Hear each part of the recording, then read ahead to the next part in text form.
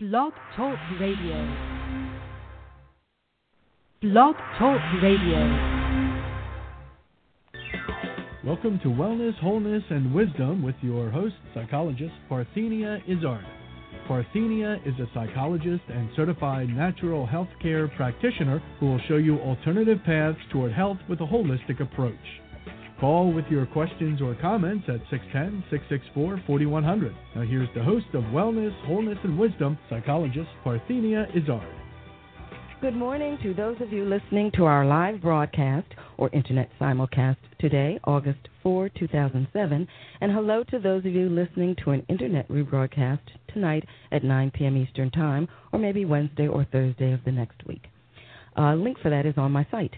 You are listening to Wellness, Wholeness, and Wisdom with me, psychologist Parthenia Izzard. Today's program is going to be pre-recorded, so no call-ins today. On this program, we discuss alternative medicine therapies, related products, and issues, and we do it with the experts. Only try the therapies shared here after consulting with your physician.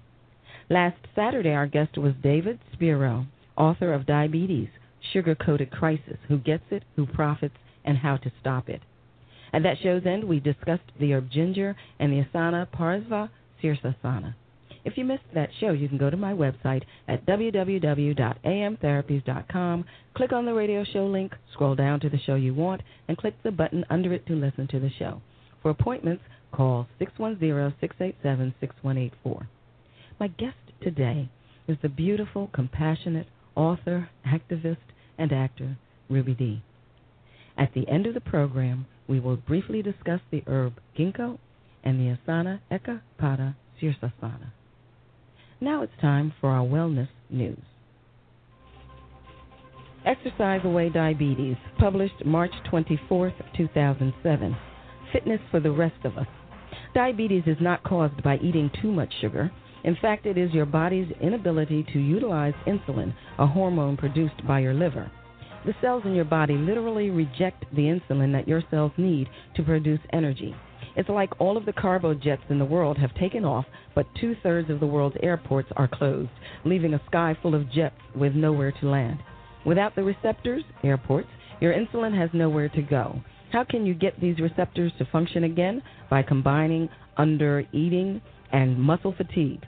Research has suggested that these receptors can repair themselves and come back into action at a moment's notice. To understand how this works, pick up a dumbbell and pump it up and down from 10 to 20 times. The biceps muscle in your arm will eventually get so tired that you could not lift the dumbbell one more time. The biceps muscle has fatigued. Now the insulin receptors in that muscle, and only in that muscle, will spring back to life and open up. This is why exercise, especially resistance training, which involves exercise that totally fatigues as many muscles in the body on a regular basis, is most beneficial for type 2 diabetics. An article in Sports Medicine, Volume 27, Number 5, pages 381 to 391, reviewed exercises for diabetes and compared resistance exercise with standard diet and exercise. The authors found that the weightlifting group had superior control. Diabetes gets more prominent with age, partly because of the inactivity and loss of muscle that comes from inactivity. Resistance training, however, restores the muscle and the insulin receptors and improves diabetic control. Performing exercises one after another and repeating the cycle is called a circuit of exercise or circuit training. In the Sports Medicine article, the researchers recommended exercise programs that have both circuit resistance and some aerobic activity in order to burn calories and to exercise the heart. Quote, I have been instructing my diabetic patients about this for years in the gym I have developed in my clinic, end quote, says Ms. Slaughter. Women do not build ugly muscles because they do not have the proper hormones to do so, she says. With 30% of the population diabetic and pre-diabetic, resistance or weightlifting should be taught in physical education classes to children, a majority of whom are predicted to be diabetics one day. That story was by Valerie Slaughter for Waterside Syndication. Okay, as I said earlier, I have a very special guest today. I'm honored to have another of those very special guests who has a warm, cuddly, personal place in my heart, Ruby Dee. She certainly needs no introduction because her acting career alone has crossed all major forms of media over a span of many, many years. For example, A Raisin in the Sun. This is for those of you who are so young, maybe you weren't around when these were on or live and known about. A Raisin in the Sun, Edge of the City, The Incident. She was nominated for 8 Emmy Awards, winning twice for roles in Decoration Day and China Beach, even a Grammy for Best Spoken Word Album, which she shared with Ozzy and was shared with former President Jimmy Carter, because they actually tied for that. Activist memberships include Congress of Racial Equality, the NAACP, Student Nonviolent Coordinating Committee, the Southern Christian Leadership Conference, personal friends of both Martin Luther King and Malcolm X. It's so much. I could spend probably all of the first part of the interview talking about all of her accomplishments, but I'm going to trust that you know about most of them and go on and start our chat. Good morning. Good morning. And how are you? Oh, I'm just fine, I'm so glad you were able to do this with your busy schedule. Yes, well, I'm happy to be able to get back here, but because I know how important these kind of programs are to the people who listen to them, Yeah. And so I don't know where to begin. Well, I would like for you to give us a little information about where you're from. Where did all of this start for you? Well, I was born in Cleveland, Ohio, but I lived there. I left when I was about 9 months old. But there was some marital shifting of emphasis between my mother and father, who were teenage parents, and my grandmother on my father's side had to straighten it all out eventually. And one of the things she did was to, in those days, if you got a girl pregnant, you married her. Right. And but anyway, within the family, my father married another woman, my stepmother Emma from South Carolina, and somehow I don't know what the lineage is, but I feel that she was also in some way related to us, because her maiden name is on prominent on both sides of the family. I see. Okay. So they married, and she had been a teacher, and so she sort of became the mother of us children, us 4 children, and of my father as well, because my father was 13 years her junior. So it was an unorthodox kind of relationship from the very beginning. But now you ended up in New York State, am I right? Yes, in Harlem. So I grew up in Harlem. And what a wonderful time to grow up in that era. Yes, when I wouldn't have changed it for anything in the world. It was well, I didn't have anything to compare it with, of course. Mm-hmm. But as I grew and began to make observations and judgments and study and meet people, I realized how much I loved the place. Well, now, when you think back, what major differences, now this is a pretty weighty question, what major differences do you see between the way the world was then for you and the way the world is now? Well, I'm trying to think. When I was young, there were the challenges, say, to the whole country of a massive depression, a shift of emphasis in terms of not a shift of emphasis. The poverty was an ogre, was a dark cloud on the horizon in people's lives. Just where to get the money to eat and how to pay rent and where to live, and bread lines and all kinds of lines and for food and clothing and medicine and employment and heat. All the major all the major things. The government struggling. And then came the Roosevelt days when there seemed to be this heroic effort to pull the country up, to save it in some way. And a man who, like Roosevelt, who took the economic system, that they called him, those who didn't approve of him, it called him that cripple in the White House. Mm-hmm. But really, he was a Democrat, but he was the one person who saved a wing of government. He saved capitalism as an economic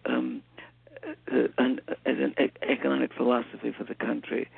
So where do you see the focus? Because he and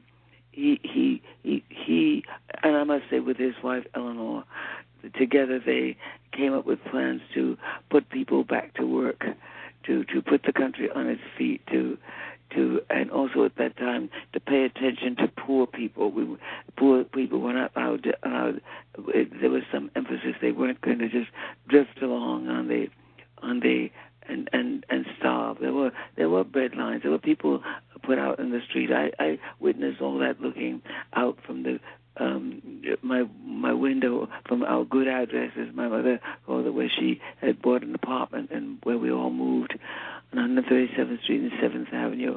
I saw the parades and the police and the gangsters. And as a child, I remember as early as like 6 years old these impressions. And today the emphasis is on people who I would call struggling with wealth. Well, now, can you hold that thought for a second so we can go to break and get back and not have to interrupt you as you bring us up to date? Okay. Thank you. You're listening to Wellness, Wholeness, and Wisdom with me, psychologist Parthenia Izzard. The program is sponsored by Alternative Medicine Therapies in Ballard, Kennewick, Pennsylvania.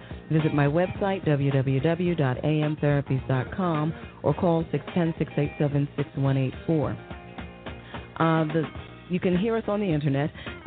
We'll be back with Ruby Dee, actor, writer, activist, a woman exemplifying love and compassion.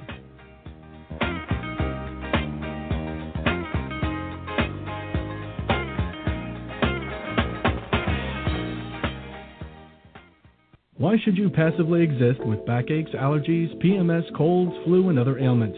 It's time to take charge of your life with preventive measures. Contact Alternative Medicine Therapies at 610-660-7710 for an initial consultation. Alternative Medicine Therapies offers a holistic approach to preventive care, unlike conventional medicine that tries to correct the illness that exists instead of preventing it altogether. Don't let anyone tell you that your situation is hopeless. Alternative medicine therapies like iridology, kinesiology, reflexology, energy medicine, which includes chi life therapy, acupressure, and psychological consultations, has an amazing track record of positive results. Why suffer when Alternative Medicine Therapies with psychologist Parthenia Izzard is here to help? Contact Alternative Medicine Therapies today for an initial consultation at 610-660-7710 and visit their website at www.amtherapies.com. And don't miss Wellness, Wholeness, and Wisdom, psychologist Parthenia Izzard's radio program each Saturday morning at 9 on AM 860 WWDB. Don't passively exist with backaches, allergies, PMS, colds, flu, and other ailments. Listen to me, Parthenia Izzard, at my new time, Saturday mornings at 9 for Wellness, Wholeness, and Wisdom. I am a local natural health care practitioner and psychologist. I will show you alternative paths toward health with an holistic approach. Don't miss Wellness, Wholeness, and Wisdom with me, Parthenia Izzard, at my new time, Saturday mornings at 9. You are listening to Wellness, Wholeness, and Wisdom with me, psychologist Parthenia Izzard. Try my online psychosocial coaching, and remember you can now listen to the show on the Internet. The link's on my site. And, oh yes, if you love to swim, Nemacolin Spa has a breathtaking pool. Why not take a dip? Today, we are talking with Ruby Dee. She has been so much to so many. Ruby, you were bringing us up to date. You were sort of telling us what the focus now is in the world.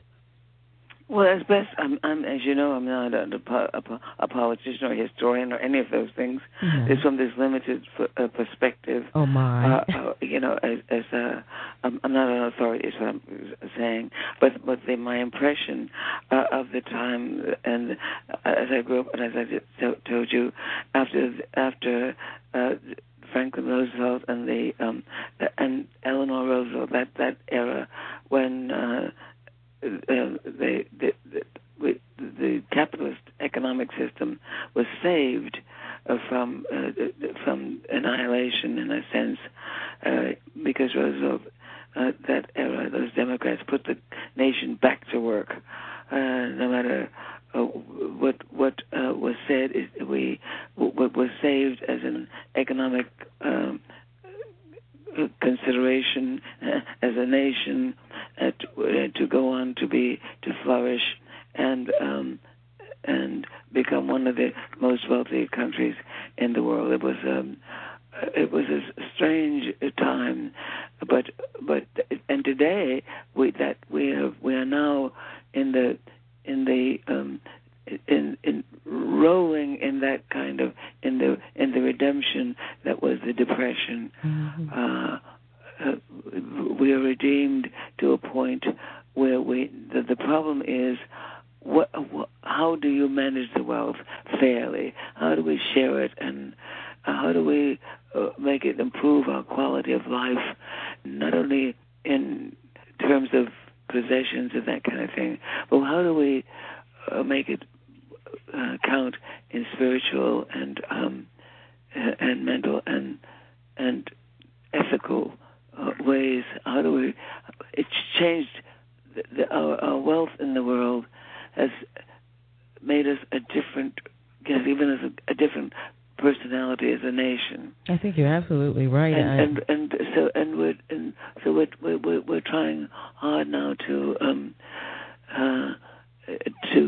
find ways that the redemption from the poverty that was the Depression does not turn into a curse that is having too much that we have not determined yet how to handle, how to manage, what to do with, how to be a nation, how to be this divine, beautiful creatures that we were meant, we put on earth to be. How does the material character relate to our spiritual and mental health in the world? How does it lead us toward a healthier frame of mind? How does it lead us toward one of the doctrine, love ye one another? Yeah.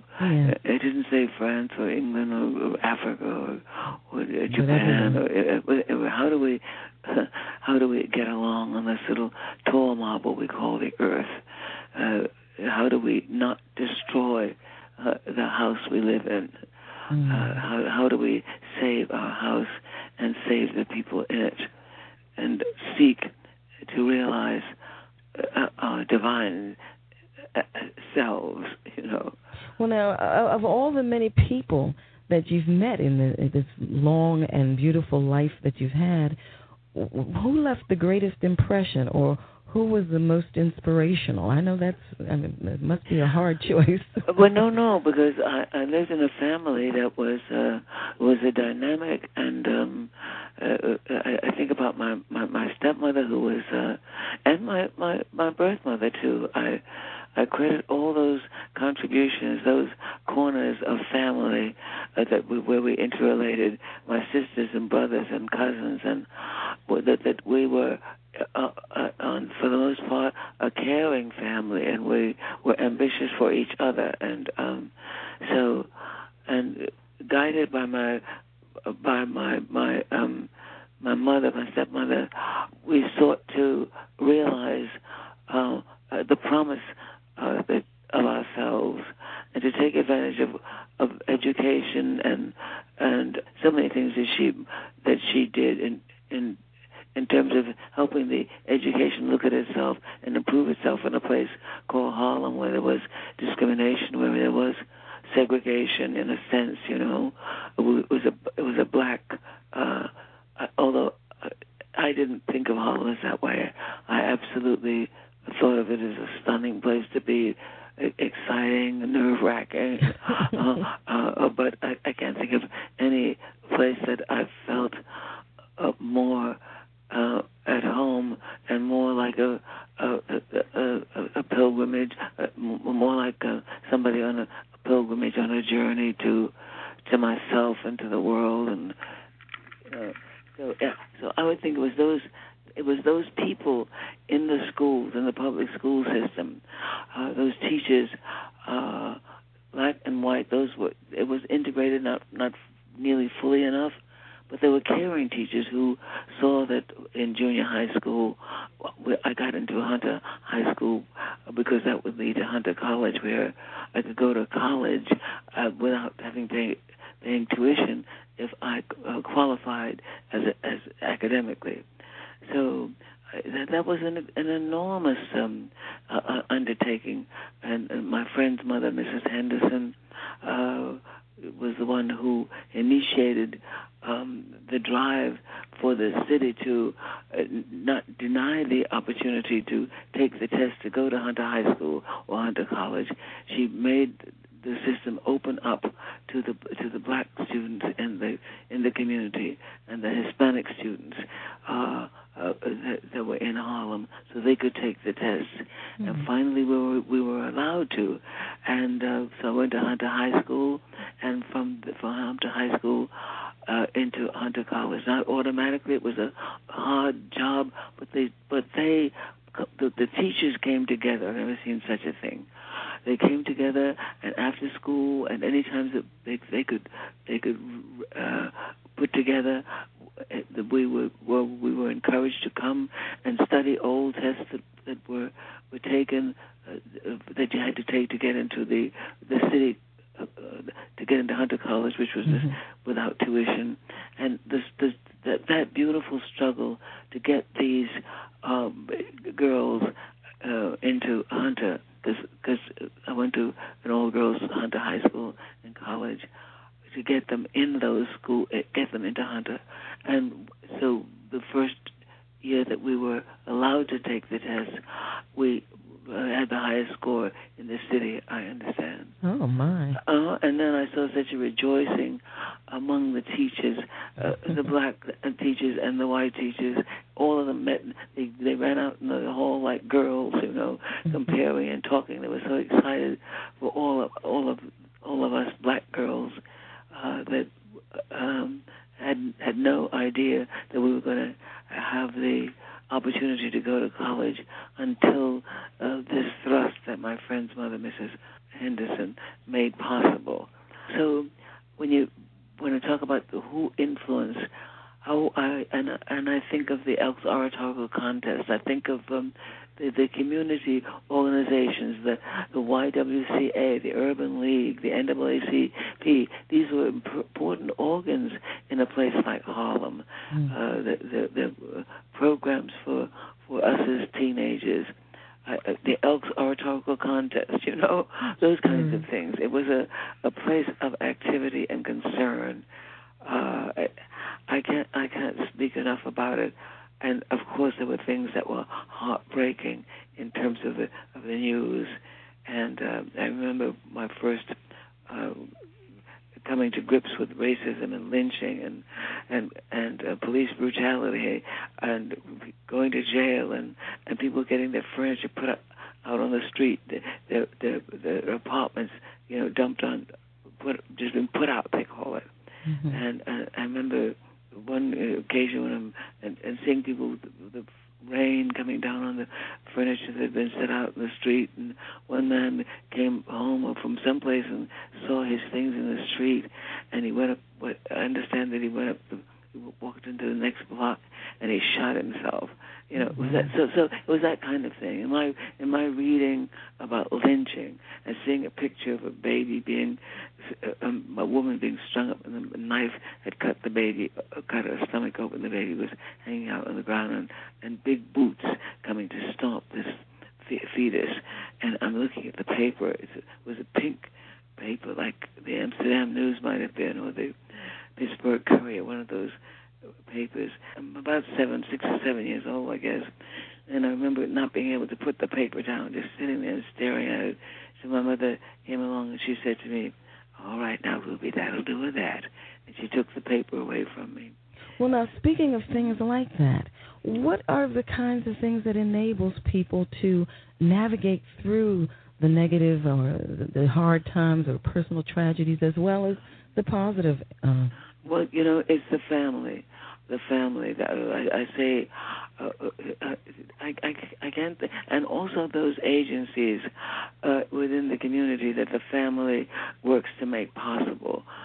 And also the alphabet days, when the Roosevelt days came along, artists were put to work, actors and musicians and painters and many people that we hear of now in the country, headers like Orson Welles and so many people came from that time, the Lafayette Players. So the Depression spawned activity and struggle to move out from despair and into the realization that life had to be better and hope that it and they opened the window on the possibilities of ways to make it better. So you think that arts is a really critical piece in all. Oh yes, and under that program, I studied radio under Arthur Hanna, who was the director of Nora. Nora Drake, I remember, and so many things. And the Lafayette Players preceded me somewhat, but I knew about them. And these people under the direction of Orson Welles and some people like from Howard University and some of the black universities who were in charge of some of these government programs, that in the arts. You mean like the different community theaters and stuff? Community theaters. Mm-hmm. Well, you have certainly helped your own collection of community theaters. I know when you had one of your anniversary galas, UNOSI donated money to, I believe, 8 community arts organizations? And I think it was... Or 10. 12 theaters, wasn't it? 12 theaters. Yeah. That we collected what I thought was so marvelous. The people of the community, who so many people couldn't begin to name. Those who established musicians like Barry Gordy, I can't even begin to name the people that we had no idea that even knew about us, let alone and the contributions came from so many people like that, like actors and musicians, and white and black and Asian and Hispanic and. Well, it had a special there was also place. The beneficiaries. Those and our distribution was to all of those groups too.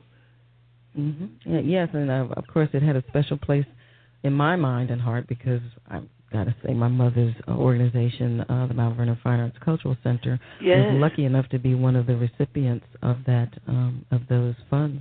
Yes, and it helped her immensely. I'm going to ask you later what kind of suggestion you might have for somebody who wants to actually start a community theater. But right now we have to go to break, unfortunately. Oh, goodness. Okay. That's good to have to go to break. That means there's somebody supporting you. Oh, okay. Thank you.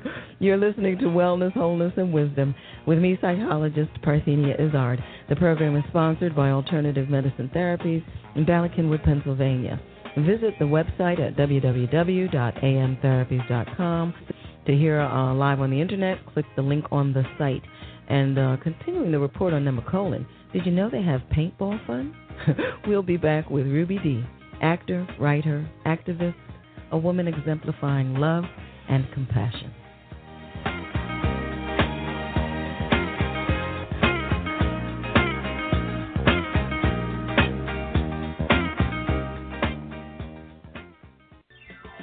Don't passively exist with backaches, allergies, PMS, colds, flu, and other ailments. Listen to me, Parthenia Izzard, at Wellness, Wholeness, and Wisdom. I am a local natural health care practitioner and psychologist. I will show you alternative paths toward health with an holistic approach. Don't miss Wellness, Wholeness, and Wisdom with me, Parthenia Izzard. Why should you passively exist with backaches, allergies, PMS, colds, flu, and other ailments?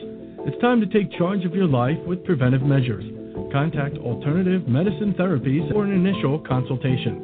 Alternative Medicine Therapies offers a holistic approach to preventive care, unlike conventional medicine that tries to correct the illness that exists instead of preventing it altogether. Don't let anyone tell you that your situation is hopeless. Alternative medicine therapies like iridology, kinesiology, reflexology, energy medicine, which includes chi light therapy, acupressure, and psychological consultations, has an amazing track record of positive results. Why suffer when Alternative Medicine Therapies with psychologist Parthenia Izzard is here to help? Contact Alternative Medicine Therapies today for an initial consultation and visit their website at www.amtherapies.com. And don't miss Wellness, Wholeness, and Wisdom, psychologist Parthenia Izzard's radio program. You are listening to Wellness, Wholeness, and Wisdom with me, psychologist Parthenia Izzard. I'm now offering online psychosocial coaching. Our guest next week, August 11, 2007, will be Dominique Chapman, author of Getting Your M&Ms, The Men and Money book. You know, Nemacolin's art collection includes 4 Audubon books for guest perusal. What a treat. Now we are talking with Ruby Dee, actor, writer, a woman exemplifying love and compassion. Yes, Ruby, what suggestions for someone interested in starting their own community theater in this day and age might you have? Starting a community theater, there's a thing that I really know about is sometimes you get an idea and it consumes your waking and sleeping time. You know, you fall in love with an author or a book. That's what's happened to me. This is what I'll describe. You want everybody to know about this writer. I happen to have. I used to fall in love with writers. I'd read a book and then I just think about the writer and the story and so forth. And that's indeed I began to do my one-person show, doing excerpts from the novels that I admired, like from John O'Killens, from Zora Neale Hurston, from Alice Childers, from all the people I knew who were writers, and so that intrigued me as something I just began to do. And in school I did that as well. When if there was a subject to discuss, I'd like to find something relevant from some of the novelists or the philosophers or the or playwrights, that I could bring to bear on the subject, especially if I've been asked to do something. And so I just began to fall in love with writers, and that led to my discovery through a friend of mine of a theater group where there were like-minded people who were working with writers and wanting to put on plays. So my love of writers and writing and what I knew, and also stimulated by the fact that my mother had wanted to be an elocutionist, that she had read us poetry practically all our lives and taught us to recite it. And you couldn't, if company came to the house, one of the parts of the evening you knew that the grown-ups were going to ask us to do something, and so we would recite a poem, or we played the piano, because everybody took piano lessons in those days. That was part of the program of the Roosevelt days, I call it. The alphabet, the WPA, the work progress occupations, and so we took piano lessons and dancing lessons, and also I painted, and I studied with a painter who was also part of the program. So that was a very rich time this effort to put the country back on its feet and put the people back to work. Well, now you're talking about all this multitasking, even at a young age. That seems to have continued throughout your life. How did you find the way to balance everything? Being a wife, mother, actor, writer, grandmother, activist, friend. Well, they didn't all come together at the same time. Well, we wouldn't. And when you're beginning these kinds of things, one thing, you have a supportive family. My mother and father, for example, were proud of the fact that I had joined the American Negro Theater in the basement of the library on 135th Street in Harlem, where I met people who had been working in theater, who were actors that I'd never met before, Clarice Taylor and Alice Childress, and I also met Sidney and Harry, there's Bella Fondino and Poitier and Claude Sloan, and so many Hilda, many people that you heard about today, Clarice Taylor and so forth. So we found ourselves under this one roof because Fred O'Neill and Abe Hill had known each other from college and had come to and had determined to start a theater. And so I don't know I know we started with the group was formed. We had a treasury of 6 cents. I think Clarice Lee Taylor was the only one that I remember of the actors of the young who had a job. She worked in the post office. But I think Fred and some others had jobs too. But most of what it was through their efforts we learned how to sell tickets door to door and in the street and give out flyers and put on plays. And we did original material. Our first play was written by Abram Hill. Then we did another one by Alice Childress and Ted Ward and also some white writers too. I'm trying to think of and we had technicians who came to work with us, like Doris.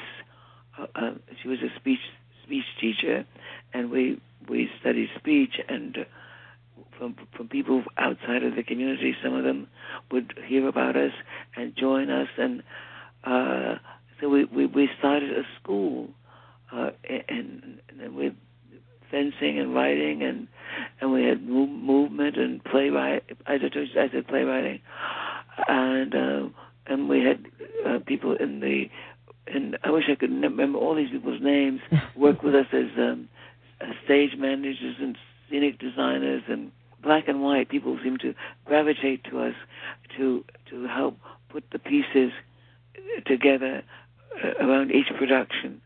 So it seems like it was. So that's how we got together. There was somebody with an idea, Fred and Abram Hill, Fred O'Neill. He was an Anna Lucasta. He got to be the president of Actors Equity. He was in our first play on Strivers Row. And then we graduated to a production called Anna Lucasta, which was a Polish play that the two of them had adapted to call Anna Lucasta. And it became an enormous success, and it received a lot of attention, and it was and excited some Broadway producers who brought us to Broadway, and which was unprecedented, and it was like wildfire. The name of the group and what we were doing spread across the nation, and we began attracting all kinds of people, and we no longer were just an all-black organization. Well, some of our teachers had already we were multi-ethnic in other respects, but the talent that we worked with as performers, we were mostly black from Harlem, but we became, I think about Allison, trying to think of some of the names keep cropping up. I need to have a book, but it is in my book. A lot of the names are in my book called With Saucy Movie in This Life Together, which we won a Grammy, by the way. Yes. This year. Now, how... it was in audio. I had it down. Yes, I mentioned that earlier. Mm-hmm. That was quite something. And staying with that, you being an actress, being in that field, a field that seems to almost demand a woman loses her dignity, you have managed to maintain yours so beautifully. What was the key? How were you able to do that? Well, I don't know that I really that description maintain my dignity. I mean, I think that with all human beings, when we honestly, as young people, we're capable of pursuing a dream. The dignity and all of that takes care of itself. The pursuit of an idea that emanates from some place deep within you takes care of a certain level of honesty with yourself and with the world when you're pursuing something that excites you and that kind of thing. If I escaped any of, say, lack of dignity or something, it was because if in the living I experienced something that taught me something. I'm sure I was not judgmental. I didn't have I escaped because of the people that I respected or who were looking out after me, or the things I learned along the way to save myself, and also the theater. We got to be quite an item in the world of entertainment across the country. We were written up in Ebony magazine, and we became, and many of us became well known because of our connection with the American Negro Theater. So we had a certain it wasn't an obligation. We just wanted to. We emanated from a place that we respected, and that we were eager to be an important part of. So that took care of the dignity and the you know what I mean? Mm-hmm. If because dignity is not like an objective thing that you have, or it emanates from so many other. I think of it as a result attribute. If you're lucky, you're around people where the value system counts, and where you're guided and steered in terms of your ambitions and what those things you're put here on this earth to do, and you find out what they are, and you're lucky enough for somebody to help you along the way, so that you're not distracted by things that are detrimental to your health, your personality, your thrust and enthusiasm for life, Mm-hmm. So that we move with each other, and that sense of value, I think, is a byproduct of that, what I call assisted living. All the people who love you, who care about you, who watch you, and who pray for you, and who set examples for you, because God knows there were so many of those such people, and even those who that you can watch suffer, that you see suffer and die. They give you something that as a human being you build yourself on and fortify your assets just by all these shoulders that we touch, and hands and hearts and minds that we affect. Well, they're to me, I think, is and you become too tied up, and with you get too much of an allegiance to. You're lucky when you can find groups and family and people who demand things of you, and who admire you, who trust you, who show you, who teach you, who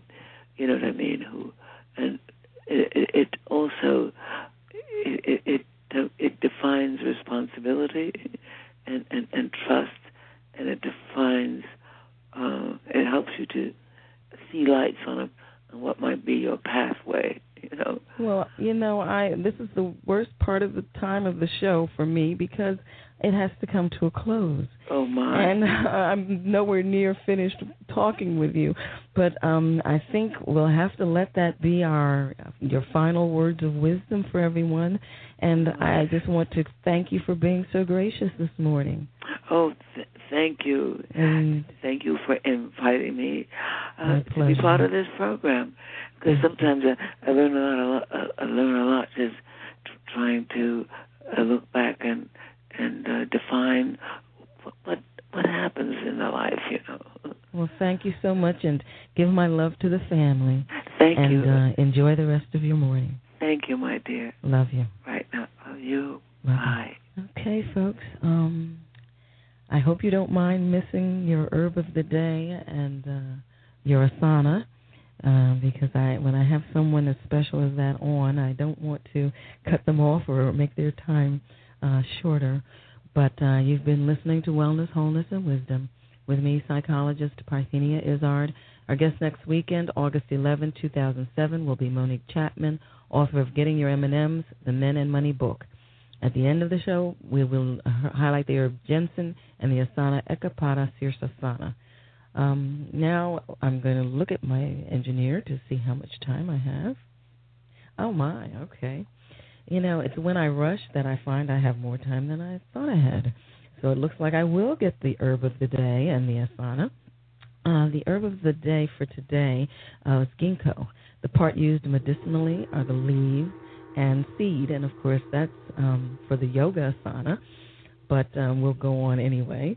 Some of the phytochemicals for the herb are beta-carotene, there we go, myristic acid, quercetin. Some of the nutrients are amino acids, calcium, iron, magnesium, manganese, phosphorus, potassium, zinc, vitamins A, B1, B2, B3, B5, and C. It improves brain functioning by increasing cerebral and peripheral circulation and tissue oxygenation. Of course, this is according to Balk and Balk. Has antioxidant properties and may slow the progression of Alzheimer's disease. You can take at least 2 weeks to see results. And now for our asana. The yoga for today is one of the Sirsasana cycle items. It is Parvrita Ekapada Sirsasana. Sirsasana variations develop strength in the arms as well as balance and a sense of line. In Sirsasana, stretch the hips up, take the left leg forward and the right leg back. Keep the knees straight. Exhale and turn to the right. Keep the head and neck facing forward and the shoulders lifted. Keep the pubis pointed up. Make the heels strong and stretch. Stay for from 15 to 20 seconds. Breathe evenly. Exhale. Turn to the front. Join the legs. Repeat on the other side and continue the cycle. If not, exhale and come down. As I was saying, you can listen to the program live on your computer. If you're interested in interning on the program, email your resume and or recordings to consult at amtherapies.com or to my office. Alternative Medicine Therapies offers the public iridology and kinesiology assessments, consultations in nutrition, meditation, acupressure, psychosocial consultations, incorporating Bach fluorescence remedies, and remote and video conferencing. We have online coaching now, and you can visit our website at www.amtherapies.com. I welcome your participation in my blog, subscription to the newsletter, downloading radio programs, see who our future guests will be, and what my practice offers. Some of what I offer is a personalized, non-invasive approach which incorporates the following naturopathic therapies: iridology, as I said, kinesiology, nutrition, meditation, acupressure, energy medicine. And what might happen on your first visit to the office would be an iridology assessment where I look at the iris of your eye, and based on various markings in the different zones of the iris, I can make determinations about strengths and weaknesses in your body. And then utilizing kinesiology, which is muscle testing, also compare the results there with the iridology piece to find out about more strengths and weaknesses as I test all of the different acupressure points related to disease-causing agents, vitamins, minerals, all kinds of points get tested or assessed at that time. The initial visit is about 2 to 2.5 hours long. For those of you who may not know what some of the other therapies are, energy medicine is the utilization of radionics or frequency, light and or sound to enhance or balance life energy or life force.